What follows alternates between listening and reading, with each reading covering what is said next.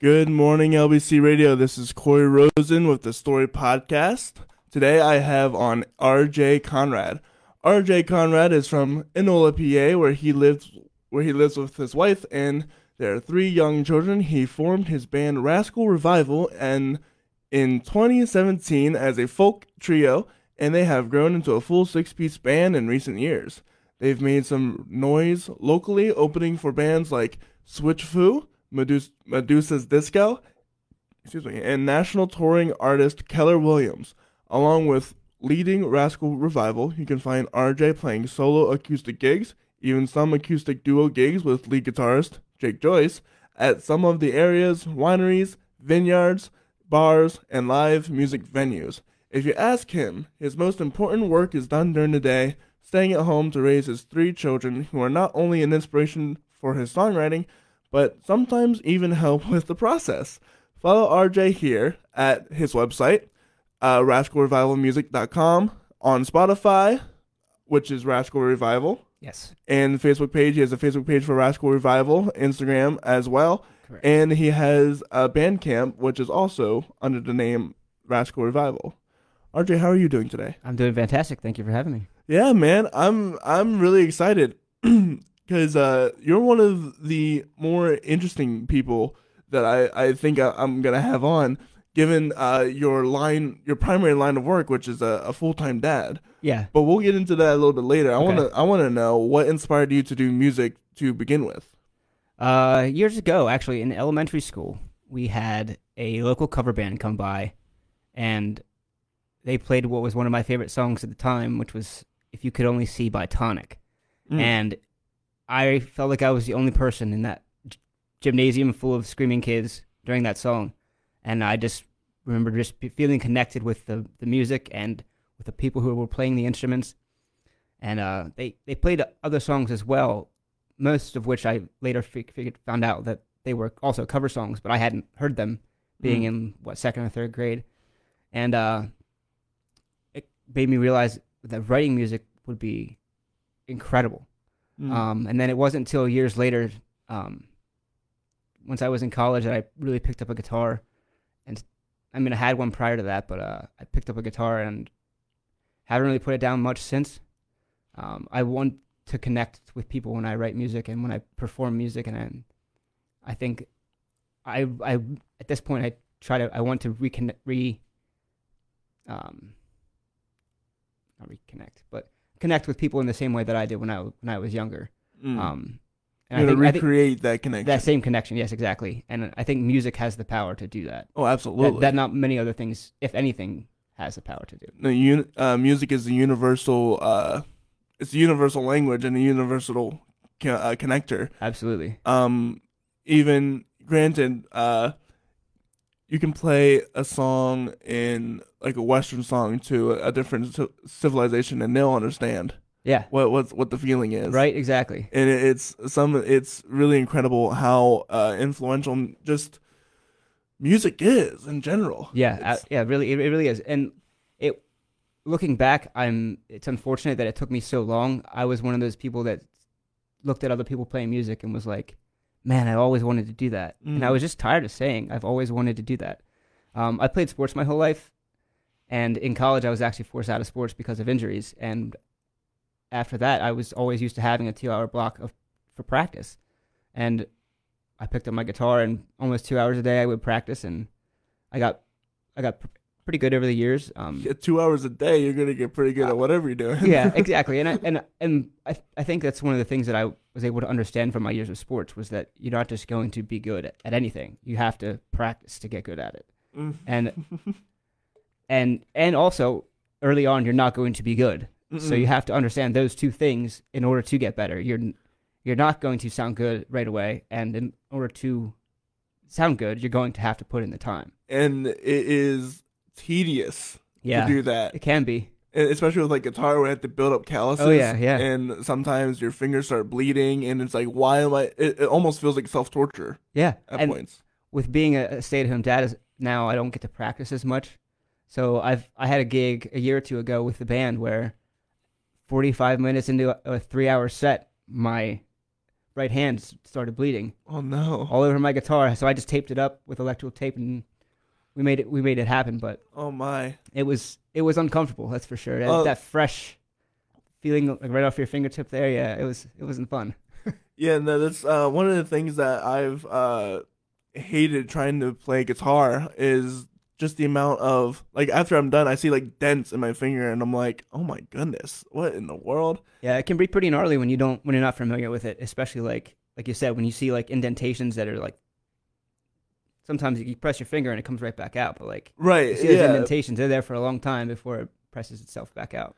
yeah. It's wild to me. I have high respect for anybody who plays a stringed instrument in general because oh my goodness, the calluses that they like it's almost like touching work hands. Right. Yeah. Oh yeah. That roughness to it. Yeah. Yeah. Callus. And like back when I was first learning how to play guitar seriously, I had a 12 string. So to make my calluses even worse, I was playing a lot and I had a 12 string. So I'm envious of those calluses I used to have.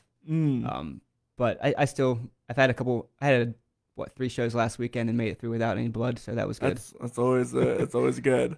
You had talked about a little bit pre-show about how similar sport and music was. Yeah. It's funny because like going into the music scene when I did, you go to open mics. You're not gonna go anywhere else. You're not gonna be able to find a gig until you play music in front of people. And one of the places I went, I mentioned that, and I could literally see people just being turned off immediately, and it just reminded me of how, when I was in high school, like how the adolescent mind, there's people who play sports and then there's people who play music, and there's not much of an overlap, but they're really doing the same thing. You have to practice, you have to prepare, you have to be mentally sharp for your performance. Mm-hmm. And one of the things, my favorite things about both sports and music is everything else that you're doing that's going on in your life for that 5-minute song or that 30-minute performance or that hour-long game or that 3-hour-long show, nothing else matters. Right. Take like nothing else that you're going through, and it actually makes those things easier to deal with. Yes. It's a coping mechanism. Absolutely. I know people who have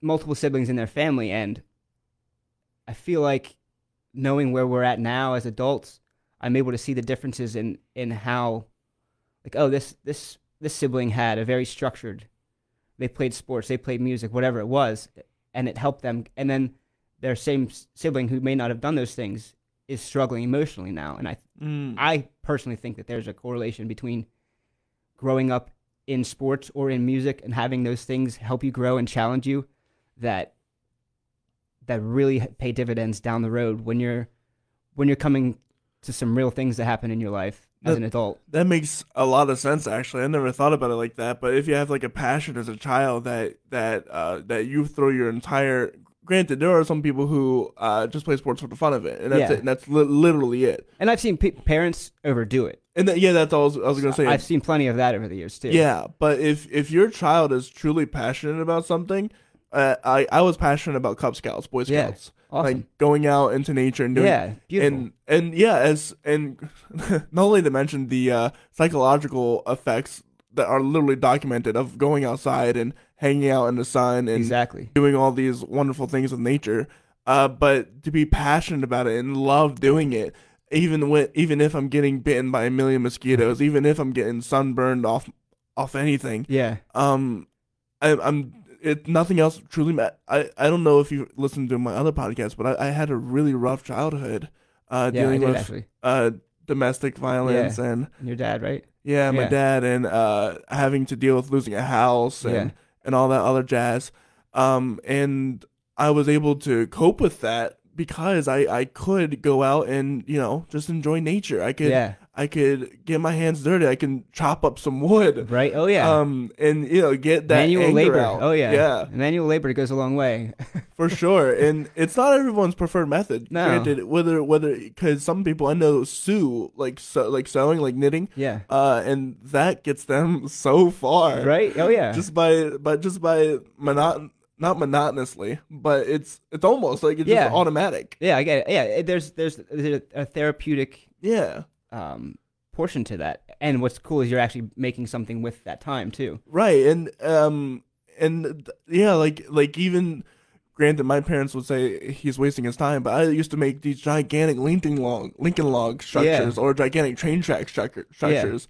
What an adult might have said, well, he's just practicing to be an engineer, right? Exactly, or something. Yeah, and I think our generation has a very big advantage to previous generations in the fact that we just have a general better understanding of how the human mind works, and we have so much more stuff to do. Yeah, like back then, you would get like a little toy fire truck, and that's pretty much it. Yeah, right. And now you have all this wonderful technology that can be used for good or bad. Yeah. Oh yeah. To be said.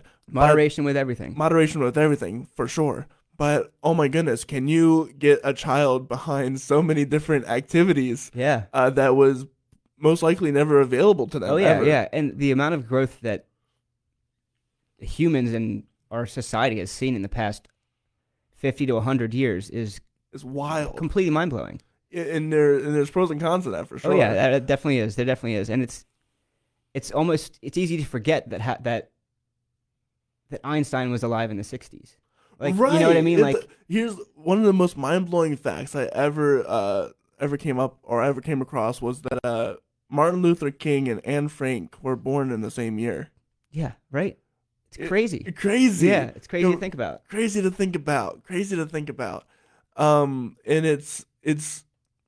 it's wild the amount of access that children have to do something with themselves. Yeah. And to put themselves fully behind a project, because I truly do believe that a child needs to have that stimulation in their brain. Yeah. Whether it just be playing with Barbies or toys and dolls or whatever, because it's fashion. Yeah. If anything. Yeah. Or that's organization at some point. Or even if nothing else, they're learning to manipulate things with their hands. Yeah. Yes. Right. They're being tactile. Exactly. Yeah. One of the video games, even if I hadn't played video games, I would not have be really good with my hand-eye coordination or granted. My family was like, oh, he's just playing video games, wasting his life. Everything in moderation. Right, exactly, yeah. But now I'm really tactile with my hands. Yeah. I can move my hands around in ways that other people can't. When I play piano, for example. Oh, yeah. I have such incredible reach, not only because I have gigantic monster hands, but also I can reach an octave plus 2 or 3. Oh, wow. Yeah, which is... I struggle with the octave. Yeah, right. Yeah, right. It's insane. And that's all because I played video games as a child, and I have really good accuracy because of that too. Yeah, right. Yeah, some of those games you need to be very precise on. Very precise. Yeah. So it's really awesome. If you do have children, everything in moderation. That is absolutely 100% true. Yeah. But don't disencourage.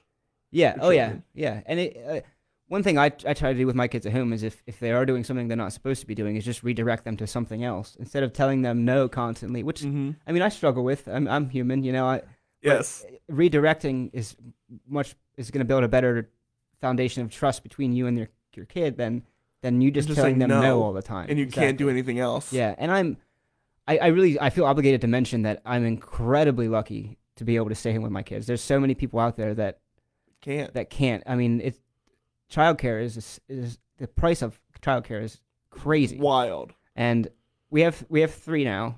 So to send 3 kids to daycare or preschool would be I would be basically going to work for that to happen. Mm-hmm. So, my wife and I made some decisions early on. Our first house was a dirt cheap house, and we got out of debt and we saved some money, and now I'm lucky enough and able to stay home with the 3 kids. For our first child, my wife and I both worked full time. Mm. She worked nights, and she actually worked nights up to just a few months ago, even with 3 kids. So there was some sacrifices made for sure. For sure.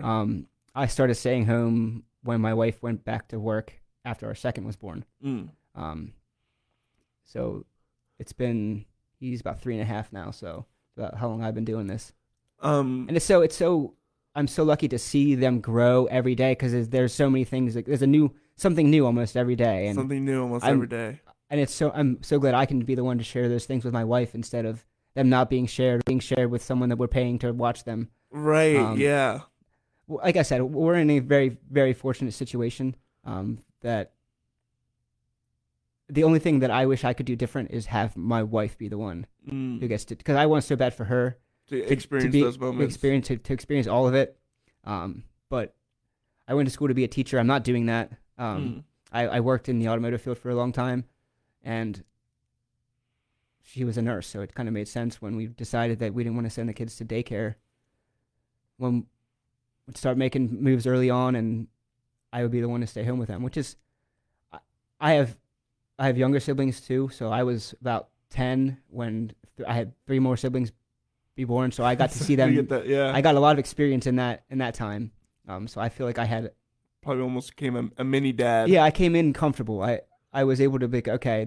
I knew what had to happen and how to handle certain situations. That's always good. And I'm still learning. Yeah, right. And there's no perfect parent at all. No. But having that experience for sure helps. I'm teaching children how to swim, and that's from like I taught a 3-month-old yesterday. Yeah, that's crazy. And all the way up to like adults, and I think it's almost invaluable because not only do I get to see the progression of being there was one kid who was crying at the moment their feet touched the water. Right. Like I was wondering how the heck did he even take baths at this point? And they're clutching onto me, like death gripping me, like I'm having marks being put on my body because they're so scared. And now he can float on his back, no problem. Yeah, maybe a little worry, but that's all. Yeah, it's the amount of joy and reward that comes from seeing a child grow. It's unbelievable. It's unbelievable, man, and that gets you through the hardest days of your entire life. It does, and it's crazy because like you see so much in such a short period of time. I mentioned this to you before the show. Like, I think I learned it in college because I went to school for kinesiology. If humans continued to grow at the rate we do the first couple of years, we would be huge. Yeah. The amount of growth that happens in the first few years is you can literally see things daily and weekly that like visually. Visually, yes. As my youngest, there was times where she would look exactly like my wife's baby pictures, and then like 2 weeks later, look exactly like my baby pictures. Oh wow, really? Yeah, it's crazy how she would just go back and forth. Now she looks more like my wife, and I hope it stays that way. But there was a time, and with her being my third, it was the first time that I looked at my own baby in my hands, and there was a weird time warp thing because I've seen pictures of myself that looked exactly like that. And that was like the first two didn't. They look like me, but not just like my son looks like a mini version of me now. Oh, really? But not necessarily like I did when I was his age. But there was a period in time, it was just a weird time warp looking at her face because it looked so much like I've seen pictures of my baby pictures. It's so interesting. I've always been told that I look exactly like my dad did when he was older, and it to the point where he handed me a picture, no context. There was no context behind this. He just handed me a picture, and I was like, I never had those glasses. Right. And he was like, that's me, and I'm like, yeah. I'm sorry, what? So I now live in the hometown that I grew up in. Mm-hmm. I moved away for a while. I came back, and I'm seeing some friends that I grew up with again. And a lot of some of these guys, I never thought they looked like their dads growing up. And every single one of them now looks exactly like their dad did when I first met their dad. That's wild. Like when I was little. Yeah. You know what I mean? I go over to a friend's house. I'm like, okay, nice to meet you. That's what they look like now. All of the guys look exactly like their dads now. Yeah, it's so fascinating that's how it works. Right? Yeah. Oh my goodness, it's so much fun. I can't wait to have my own children. It's such a blessing. It's such a blessing, and it's so different from like I have other people's children all the time, and it's awesome, but it's not. You get to give them back. Yeah, I have to give them back, right? And some of them are the cutest things in the world, and some of them they might be giving me a hard time. And afterwards, I'm like, I just want a hug. And I'm like, okay. Right? Yeah, Oh, exactly. Yeah. And sometimes that's literally all they need. Like, oh my goodness! that's Yeah, it's something we've talked about a few times on the podcast. Is the developmental process of a child, like of how little the littlest things, like things you would have never thought of, change the perspective of a child. Like if you don't Yeah. give them a hug, if you Yeah. don't give them a high five, Oh, if yeah. you don't say good job or say I love you Yeah. when they go, or you don't even wave goodbye to Right. them, it's gonna stick with them Oh, in yeah. the back of their minds. And parenting is almost a nightmare because you have to figure out those little things and have to balance and have to constantly because And each one's different. in each one is Yeah. different. So exactly. That's what I had to figure out was my third is nothing like my first two. Oh my goodness. So I had to just figure out, okay, how am I going to handle this situation? And like she slept way worse than the first two did. So I was like, that was my first real dealing with not a good sleeper. My goodness. Yeah, no, it's I have an ADHD brain, so it's gonna come naturally to me, or it does usually come more naturally to me when I have to like deal with children. But it's gonna be a whole nother level because there are some times where I can't be bothered to interact with children the way they need to be interacted with. Let alone like I don't even want to deal with adults and they're easier. They're not necessarily easier, but like sometimes I could deal with an adult. Yeah, they can. Adults are or children still. Or children still. Yes. Once I realized that, I looked at the world completely differently. Like adults are just large children. Mm-hmm. But yeah, it is almost easier sometimes to deal with an adult. Or sometimes I come into work and I'm like, I don't have the mind power to talk to you as an adult. I have to save it for the kids. Yeah, and I'm with kids all day. So like when I get the chance to interact with an adult, I'll usually jump at it.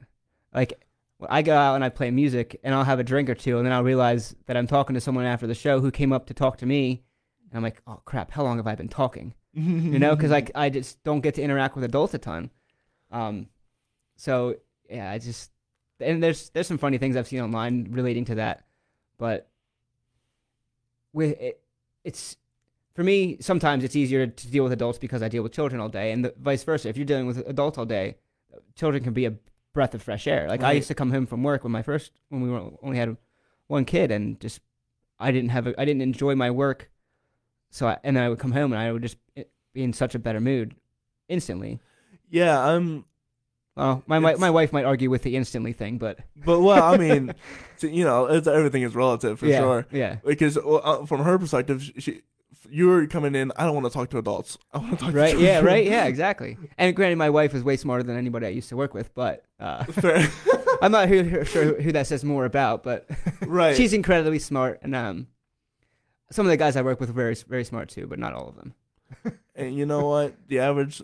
It always surprises me how much the average human, like intellectually wise, you have to realize there's an average intellect of humans. Yeah. And then half of the population are George Carlin is who I heard of, like talked about that first, but I'm sure it's that's kind of I think where I got it from. Yeah. So a lot of what he says probably shouldn't be said on this station. Oh, absolutely, absolutely not. But that is one that you can. That's one quote. Yeah, that's a good one. For sure. That's like I mentioned earlier. Once I realized that, it's like, oh, okay. The world makes a lot more sense now. Like, there's actually some dumb people making really important decisions. Oh, for sure. Yeah, there's and money talks. Money too, talks. So like yep. There's a lot of things that are out of our control. Unfortunately. Unfortunately, yeah. Yeah, it was one of the. Well, we'll not touch that, but I want to know what a day in the life of a dad at home looks like, because I assume that you homeschool your children at this point now. My youngest is 4, so she'll be going to school next year. We're not sure. We've talked about homeschooling. We've talked about sending her, but she's got a July birthday, so we were going to wait till next year. Mm-hmm. The kicker for me was do we want to send her this year or next year? Was how old do we want her to be when she graduates high school? 17 or 18? 18 is what I would rather. If I'm going to send my daughter off to college, I'd much rather her be 18 than 17. Have that extra year for her brain to develop. Right. Or my son, same thing. Like if he had a July birthday, your brain doesn't stop developing until you're 25. So for boys, right? Isn't it different male for and women? female? I think it's okay. 25. I could be wrong. But it's right around the same. Right. Regardless, 18, your brain's still developing. Right, that's right. And so, with me having gone to school to be a teacher, that's something that we're considering. Mm-hmm. But now we have another year to make that decision because she's not 5 yet. Yeah, that's super interesting. I graduated when I was 17. Yeah. High school, and I never really thought about it that way. Yeah. I guess there was a lot didn't more that think went about into it. the conversation. Right. But So what is a day in the life for a dad? Stay at home dad. I'm usually up by 6 o'clock, 6:30 when my wife leaves for work. I started waking up when she leaves recently. I used to let my kids wake me up, and then I'm just groggy and trying to manage 50 million Yeah, things. if I give myself 15, 20 minutes to get up before they're awake. Granted, the sun's coming up earlier and earlier now, which is making that a little bit more difficult. Mm-hmm. But I try to get up 15, 20 minutes before they can, so like 6 o'clock-ish.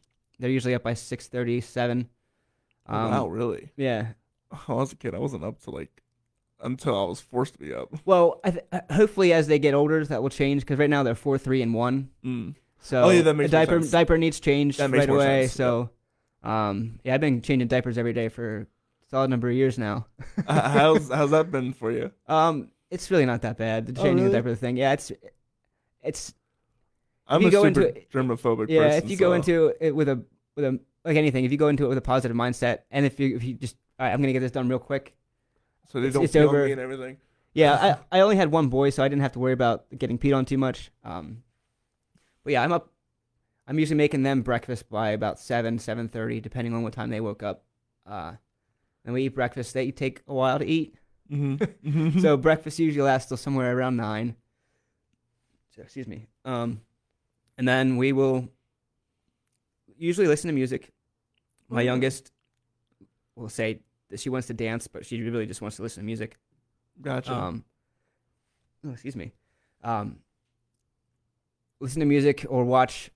Actually, we usually listen to music for a solid half hour. We've actually discovered some music together, which is really fun. That's cool.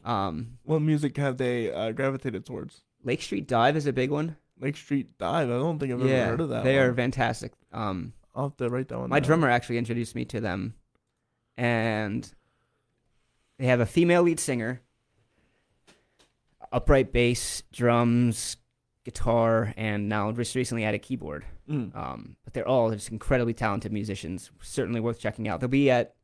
I'm taking my oldest two to see them in June. Actually, this month, I guess, in a few weeks down in York.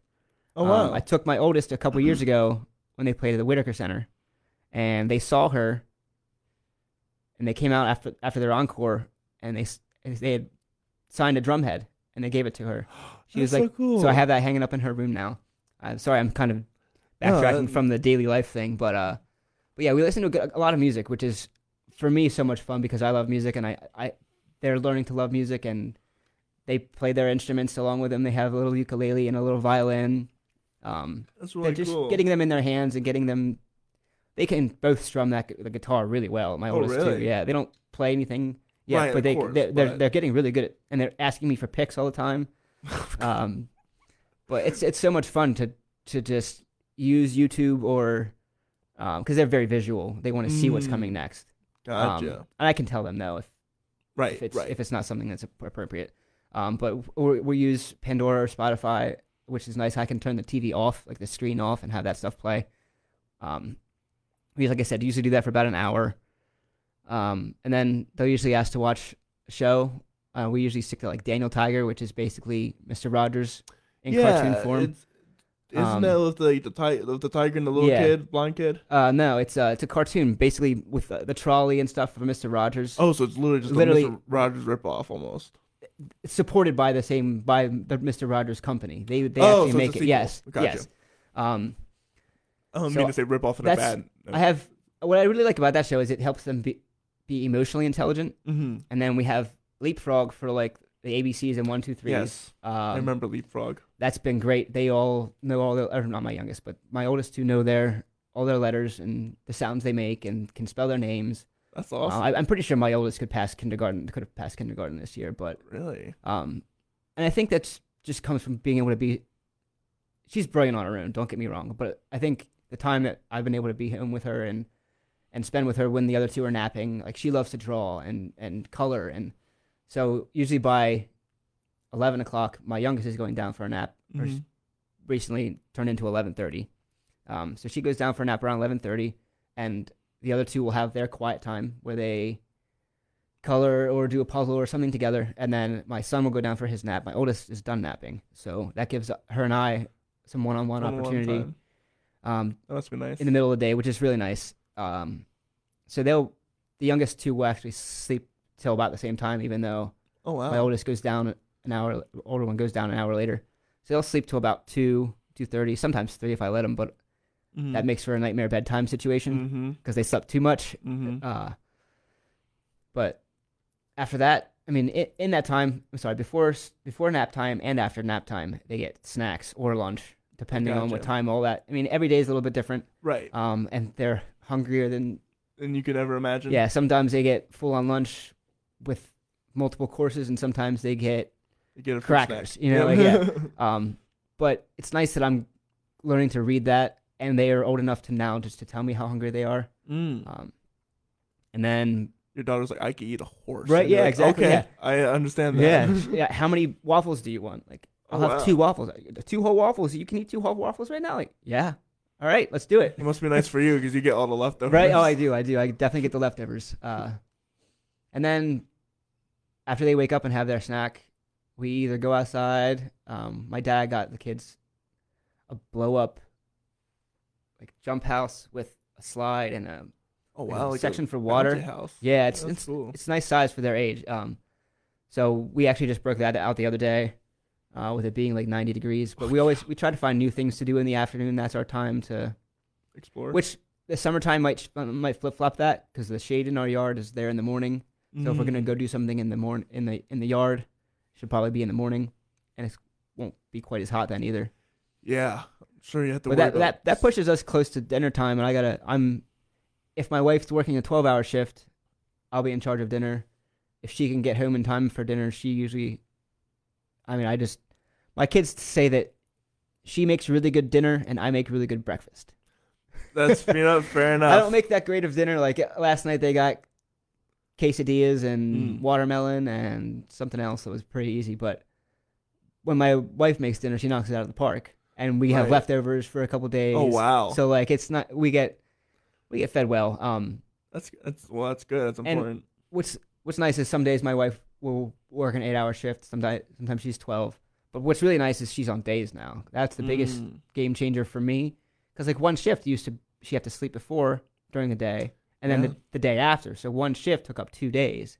And I'm sure the kids will be like, I wanted to see mommy, and then go into her They room want to see her all the time, and like we have sound machines to help drown out sound and things like that. But now that she's on days, it's such a big difference. Like I feel like we have an extra day a week at least to do things because her days off aren't she's not spending sleeping, catching up on sleep. Right. Yeah.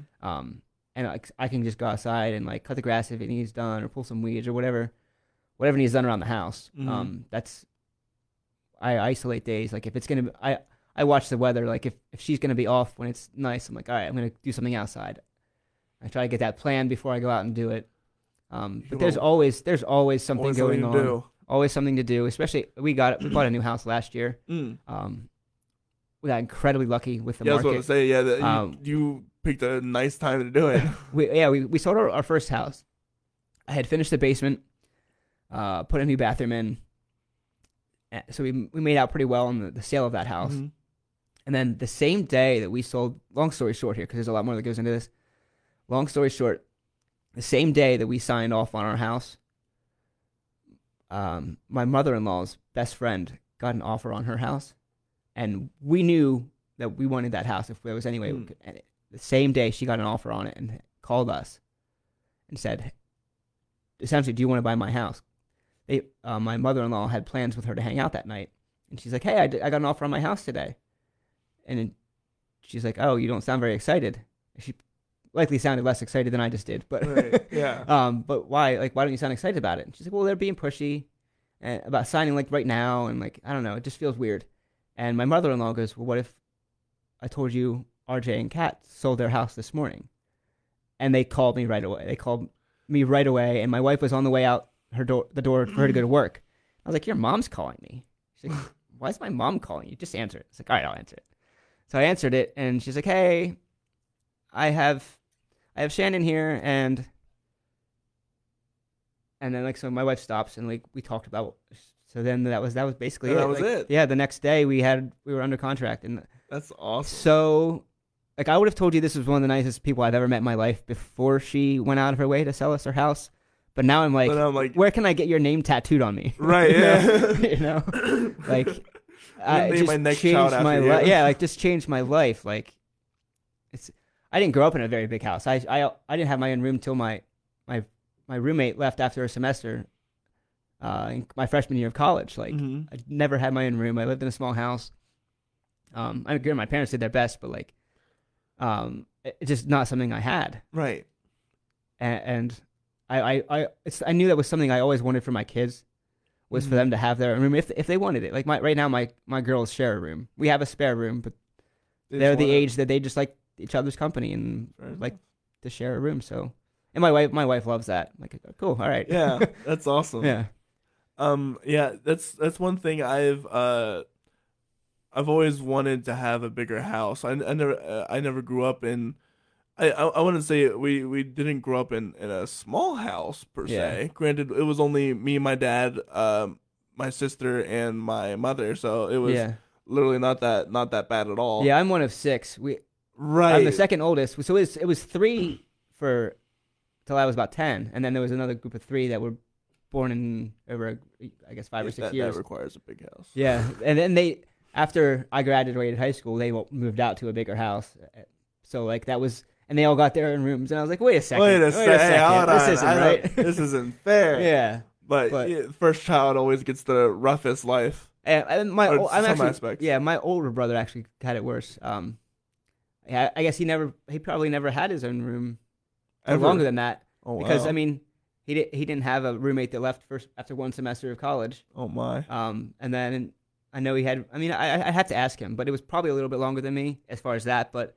He definitely got the rough end as far as being a little bit more disciplined. My parents were a little bit more disciplined with him and kind of slowly backed off over the years with the other ones. Mm-hmm. I mean, I feel like that might be natural, just as you get older, like as a parent. But yeah, it's funny because it's such a natural thing, but there's people that get upset about it. Right, yeah, it's not like you could have changed anything. No, exactly. And like I don't think of my parents any differently because of that. Because of like their personal situation. But because of my personality, I'm going to give you a hard time about it. Yeah, like, right, yeah. I do that with everything. That's how I show people affection. Like I give them a little jab and it's never at least from my view, it's never crosses a line, but yeah, well, that's how you really know if you're friends with somebody. If you can throw a jab at them and they're like, all right, okay. Yeah, me and my best friends, you should hear us, man. Yeah, I don't know if you heard my conversation with Cody Kilburn. That was recently, right? Yeah, just the other day. And I was like, you got to get yourself organized. And he was like, all right, Corey, let's talk about you. How about your car? And I was like, all right, fair enough. But yeah, so that's really how you know if you got a strong bond with somebody. I'll mess around. I play around with my dad and my grandmother all the time. I'll rag on my sister a lot, and she's like, "Okay, yeah, shut up." If they ask me to stop, I'll stop. But it's usually just one or two. Time and place. Yeah, time and place. Absolutely. Read the room for sure. Yeah, but I want to get more into because I'm gonna finish this real quick. Okay, go for it. Dinner, like I said, just like breakfast, lasts quite a while. So dinner's usually from like 5:30 to 7ish, and then at that point, kids' bedtime's like 7:30, 8 o'clock. So it's basically get them ready for bed and get cleaned up from dinner, and then you get to hang out with your wife for the rest of it. Yeah, if depending on what type of day she'd had, 12-hour shift, 8-hour shift. She has a night requirement where she has to go in like once or twice a month, just at this position she's in now, but it's been such a big difference. I'm sure it's a lot nicer. Yeah. Than having this past year has been a lot of big changes for the better for us. And yeah, I couldn't imagine having because as a husband you want to be with your wife anyway, right? So having to choose to like, all right, I have to sacrifice my wants for her needs of sleep, yeah, and then maybe I'll see her when she comes in Yeah. in the morning, but it's only gonna have to be like a short amount of time before she Exactly. has to go to sleep Yeah. again. And she's like, she'll come home and want to see the kids and want to stay up, but she's so tired. She just can't. Yeah, Yep. like it's so nice that she's on day shift now. It's been such a game More, changer for yeah. me. Like, I know that all the sacrifices we made years ago like have paid off. That's good. Yeah, you know. So, what was it like to start your band? Because you had mentioned before the show that it was either at this one point it was either now or never. Yeah, I always once I started playing guitar and really writing my own stuff, I just knew that things I was writing needed more sound than just an acoustic guitar. There's plenty of great musicians out there that can play with just an acoustic guitar and write great songs. But adding is always fun. Yes, for sure. And playing, I have become such a better musician in the past 4 or 5 years that I've had the band than I did before. And with far less practice. Part of that is just the growth of being a musician. And playing with other people. Yeah, and just playing with them and having a band where every single guy in the band is a better musician than me makes me want to be so much better. And like, so the times that I do get to put into practice, I'm hyper focused on whatever I feel like I need to get better at. And what's cool about it is like a lot of things I didn't like about songs I was writing were just my vocal tone. So being home listening to music with the kids, I'm just gonna sing along with this Adele song and not have anyone hear it and get better at singing because I'm practicing singing way up here. Right. You know, and I've noticed a difference in just being around the house, and I'm one of those people that somebody can say something like a phrase and it'll just make me think of a song that has that word or a phrase in it. And like when I'm around the kids, I don't have to filter that. Like around adults, you kind of having a conversation, you kind of It'd just be awkward to put to break that out in. into song. But at home with the kids, I can just do that and like practice hitting a note and not have anyone around to really care about it. And what's really cool is like they get to give me feedback and they are very honest. Kids are honest. Like if I don't, like if they're dancing to something, I'm like, okay, this has something to it. Or if they just say, "Daddy, I don't like this one," then I'm like, okay, noted. Noted. Yeah. Daddy, no. But yeah, my goal was to start the band before my first child was born, and she'll be 5 here in July, and the band started. Basically, we had our first practice at my old house, and it was empty.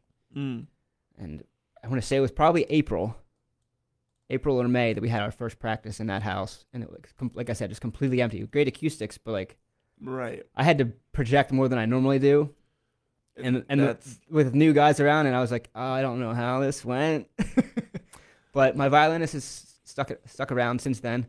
The guy I had playing percussion actually is a sound guy at HMAC in Harrisburg now. Oh wow! So that took away all of his Fridays and Saturday nights. Yep. So like I got kind of out a drummer. Right. So in 2019, about 2 years after the band first started, I mean, it was a few months till we got gigs, and we released our first EP about a year into the project. I lost a drummer, so I had to find a new one. I got on that website, Bandmix, which apparently they have like algorithms where if you try to put your personal information without paying for your personal information to be on there, they'll yank it off. So like, I was one of the people that thought I like got around that, but then like I just logged on. I didn't log on, and I searched for myself, and I found out that none of my personal information was there. So long story short, I see a guy who his profile picture is him and Carter Beauford of Dave Matthews Band, and I'm a big Dave Matthews Band fan. A big reason being Carter Beauford, right? Unreal on the drums, and it said he was from York, and that's like 20 minutes from me in Enola. So I was like, I just got on Facebook, and I knew his first name was Jeff, and I just searched for Jeff in York, and his picture on Facebook was him and Dave Matthews. Well, there you go. I was like, all right, I'm going to send this stranger a message. So I sent him a message on Facebook, and I was like, hey, man, I have a gig coming up. I'm in need of a drummer. I don't know if you're in for sitting in. Like, I don't have much time to practice right now. It's like 2 weeks out.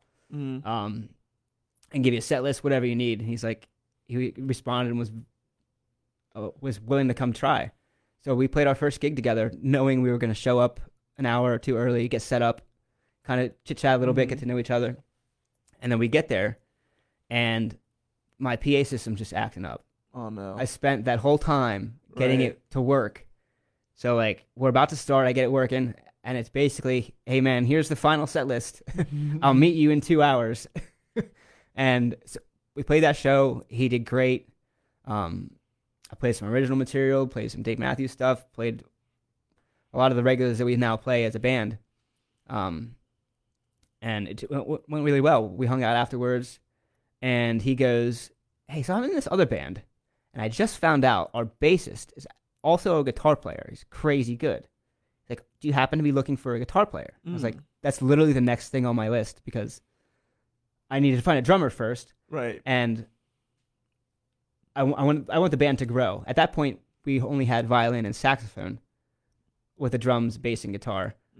Saxophone actually joined our band like for a show. Like he came in, we thought we were going to be upstairs at HMAC, and I was like, we're like a folk trio. It was one of our first shows as a trio. So I called up my friend Eric, and I was like, hey, do you want to come?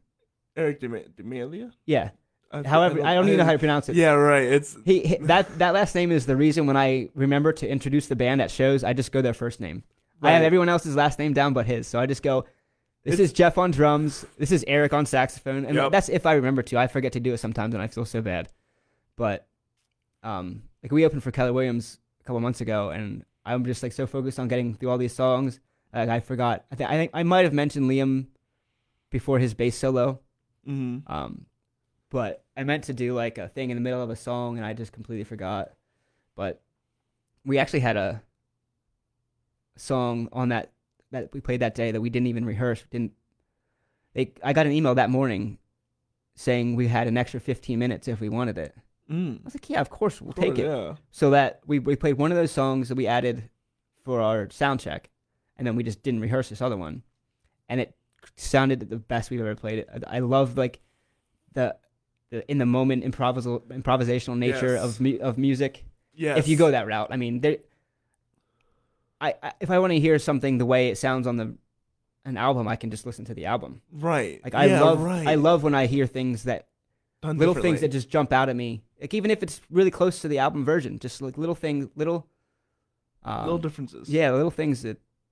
One of the things I like to strive for as a musician is to never copy someone. Yeah. Always to add little bit of my own stuff in it. Yeah. That's awesome. And because that's what really makes a performance. Yeah. If you hear like House of the Rising Sun the exact same way it's done on the radio, it's like I've already heard this. Right. Exactly. It's so much more fun when people play around with that. Yeah. Oh yeah. And really just add their own little liberties to it. Yeah. Yeah, it's so much more engaging because now you're listening for new things. It's so much more engaging, absolutely. And I think that's one of the things that the first time I saw live music was it had me so engaged. It was just like it was the feeling of being connected and like engaged to this person I don't know, but there's a connection there right now that like is just undeniable.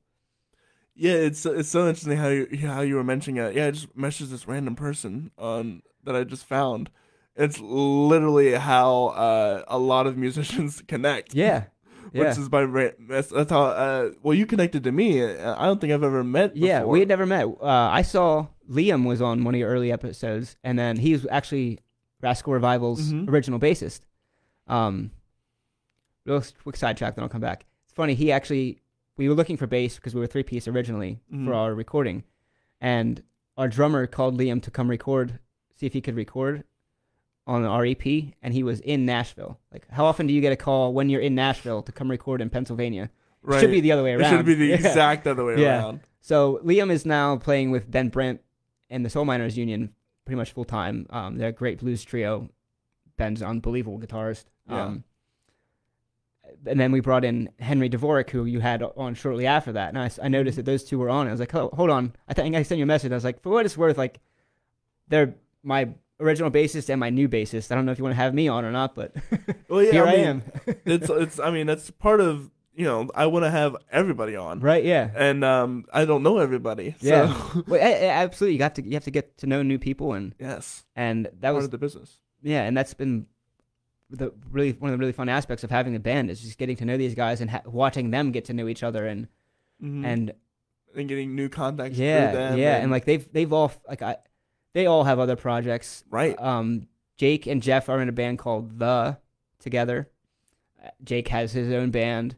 My violinist Caleb is in countless like orchestras and plays. He's a teacher. That's cool. Eric Dalmedia, I think, is close to how you might pronounce it. Yeah. He's involved in countless projects too with his. I know he's incredible saxophone. Yeah, incredible saxophone player. He's got Swamp that he plays with. He's got, what's that other one? Bottom Buzzers is the other one that he plays in. Those are two that I've seen. But I know he plays with other people, and he'll just go to open mics, yeah, and literally, it's so incredible when someone can go to an open mic with like an instrument like that, like a saxophone or a violin or whatever not essential, quote unquote, not essential. Music instrument. Yeah. And just come on a song and then just play along like it's nothing. Yeah. They don't have to know the key. They don't have to know nothing. No. They just play, and it's like. I aspire to be those kind of musicians. Yeah. I wish I could. Henry Dvorak is one of those people. Granted, he plays the bass, which is. I've heard that. Yeah. I've only practiced with him one time, and we have our second practice tonight, and then we have our gig tomorrow at Blue Sky Tavern in Edders. He has he's really good with pitch. Yeah. I'm okay with pitch, but I'm always looking at him like, okay. Right. Yeah. Yeah. And those guys they hear so much, and they understand music so much more than I do. And then I do some weird things on the guitar because it's kind of like the Dave Matthews influence. Like he just plays some weird chords, and I don't know what they are. So I'll bring some of these chords to the guys. I'm like, I don't know what this chord is. Help me figure it out. And they're quick and understanding to figure it out. And I've never been one to. I'm not nearly as good at understanding music as any of those guys. Mm-hmm. B, I don't play their instruments. Right. Like I'm never gonna tell them what to do on their instrument. Like here's my song, help me make it better. Yeah, help me arrange it. Yeah. Like this is what I wrote. And we have one of our newer songs. We actually kind of sat down and figured out together how we were gonna do a couple of parts, and we haven't always had the time to do that with 6 pieces. Everyone's involved in other things. It's hard enough to book, let alone practice. Right, I was going to say, at that point, your main focus is trying to book something, and then we'll worry about practice later. Yeah, exactly. Later. That's how it has to. And I'm so lucky that all of these guys are just such fantastic musicians that now I know that they're that good. I can kind of expect relax. I can relax and just expect that they're going to be good. When I first put the band together, I was always just nervous about them not hitting their marks, and then they just never missed them. And I'm like, here I am missing what I'm supposed to do because I'm worried about what you're doing. Right. Like, if I just play what I'm supposed to play, they'll take care of the rest. Yeah, that's something as a pianist that I'm not that good at piano. People will disagree with me on. I get the same thing, right? I don't think I'm that good at guitar. Well, because what I can do is I'm one of those musicians who like legitimately I went to college for music. Yeah. So I understand the ins and outs. But so you can give me a chord chart and I'll play off that. But they'll look at me and do like, hey, do a solo. And like, I don't know my scales well enough to do a solo. Yeah. Nonetheless, I can improv for sure. Yeah. But it's not gonna be. It's if a chord chart or if a chord progression is changing so quickly, that's something that's just out of my brain. Well, I know some people who just go look at you and they go wild. Yeah. And like Eric or Henry, they'll just go wild. Jake's capable too. Him and I would play acoustic shows together, and I'm like, I can get lost playing 2 chords, just watching him just go up and down the neck. Yeah. When I play with Bjorn sometimes. Yeah, he's unbelievable. He's unbelievable. He's like he'll tell me before like, all right, it's E minor and A minor, and I'm like, is that really it? And because I've listened to his song, I've listened to play that same song a million times. I'm like, that's really it. Yeah. That's all it is. Yeah. And he just makes up this wild stuff on the guitar, and I'm like, I don't even know how to compete with that on a piano. His energy's unreal. I met him at Booby's open mic a couple years ago. The same night I met Jake Joyce, because our drummers who brought him in, and we went to the Bjorn's open mic and played a few songs and got to hang out with our drummer, and that's when Jake officially accepted his invite to be part of this project. And yeah, it's crazy. They all have their own things. It just blows my mind that like Jake has all of these cover songs that he knows and these Grateful Dead songs he knows and his songs, and then it can just come into to play with me on an acoustic show or full band and just blow my mind. It's just wild. Like you did last time. Like this is different than what you did last time, but it just blows my mind every time. So I want to we're kind of rounding out our time on the radio. Yeah. So I want to get into some of your songs. Oh, please do. Yeah. So we have 3 songs. Which one would you like to play first? I think we'll go with the first song on the. So the For the World. It's For the World. Yes. Tell me what that's about. I wrote this song once the band became 6 pieces, and I knew I wanted a bigger sound. It's kind of about realizing that the world isn't this fairy tale that you might have been taught it was, or I came to this realization as a parent. So like, just things you worry about now that you didn't used to worry about. One of the things I like about this song is I focus on a lot of negatives about the world, and I talk about weeping for the world. But at the end, and I almost didn't do this, the end of the song, I talk about how there's still hope. Like, despite all of that, there's still hope. And I think looking back and realizing that was a decision I made, I'm really glad I did, because I almost didn't put that part in the song, and then it would have just been this negative song, and I don't want people to get that out of my music. It still has an upbeat feel to the song, but I'm not talking about the most upbeat things. But at the end, there's a reminder that despite all of those things, like, we can still... There's still hope. Yes. Yeah. Oh, with that said, this is For the World.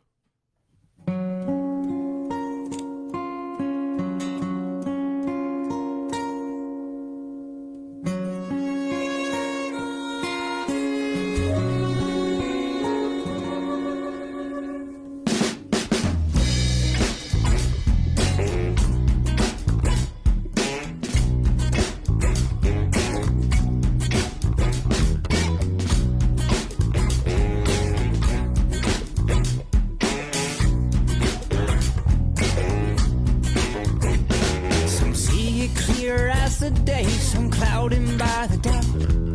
There's a flood of hate, love is in a drought. There's people being poisoned each and every day. Fingers being pointed all each and every way. I'll weep for the world, I'll weep for you and me. I'll weep for the world, is this how it's supposed to be? No, I don't think so.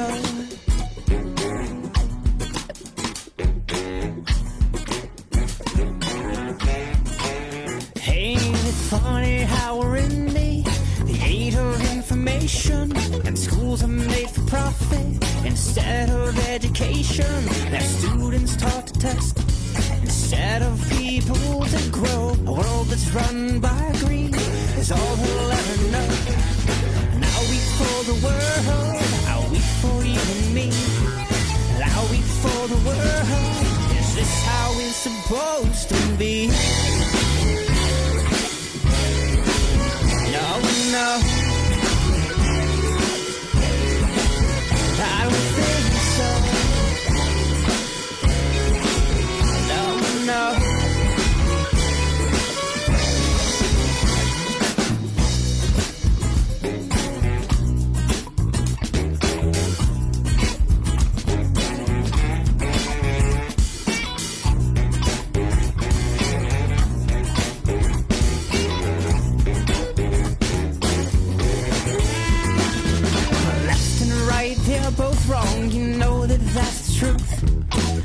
create the problem, then blame it on the youth. Distract and divide, lather, rinse, repeat.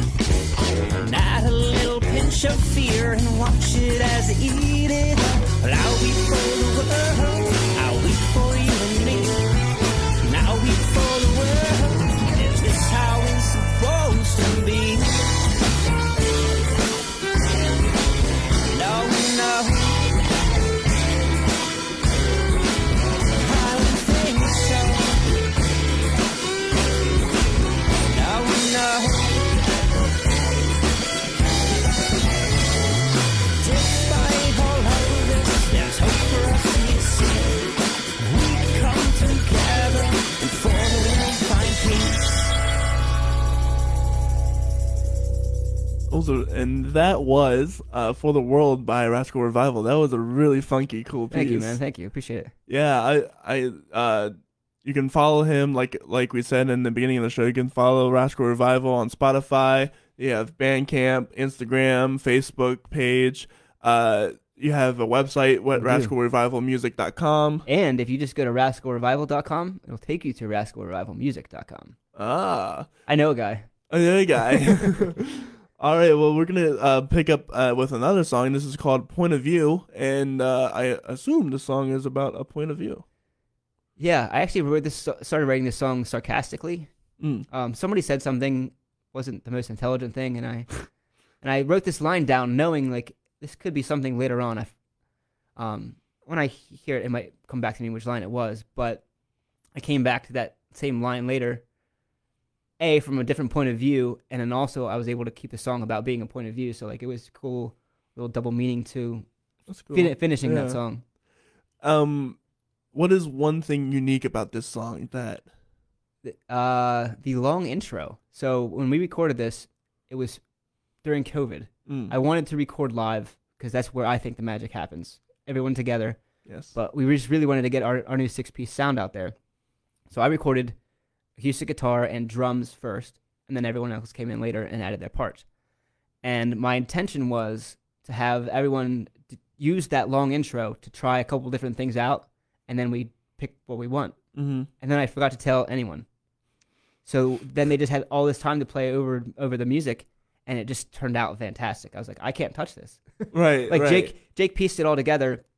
He's who mixed it, and just put all these pieces together and into such a great way. I was just like, yeah, this has a long intro now. Right. So now, like, I always pictured when I wrote the song, it would have a short intro, but now the power of music, man, it's now long, and I love it. It's so good. I love the long intro. Like, I was so happy with the way it turned out. We'll have to listen to that. Well, it's coming up right now. Right on. This is Point of View from the Rascal Revival.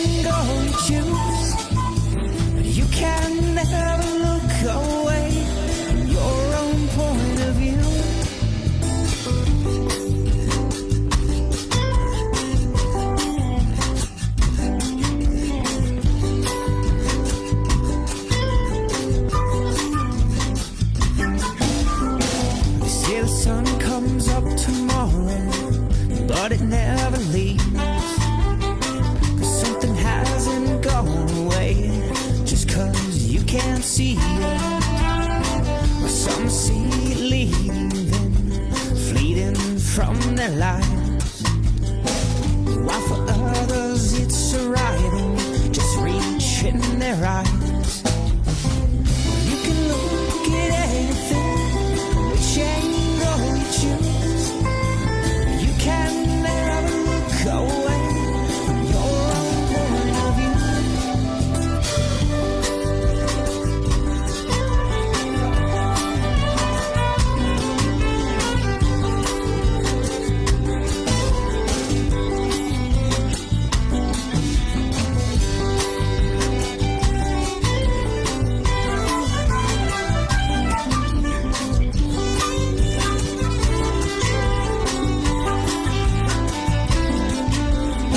Sun shines down on us, even when it rains. Vision of such grace and beauty, but chaos still remains. The sun is setting on our lives, but somewhere else it's rising. Well, some are passing time around, well, some are just surviving. You can look at anything, which angle you choose. You can never look away from your own point of view.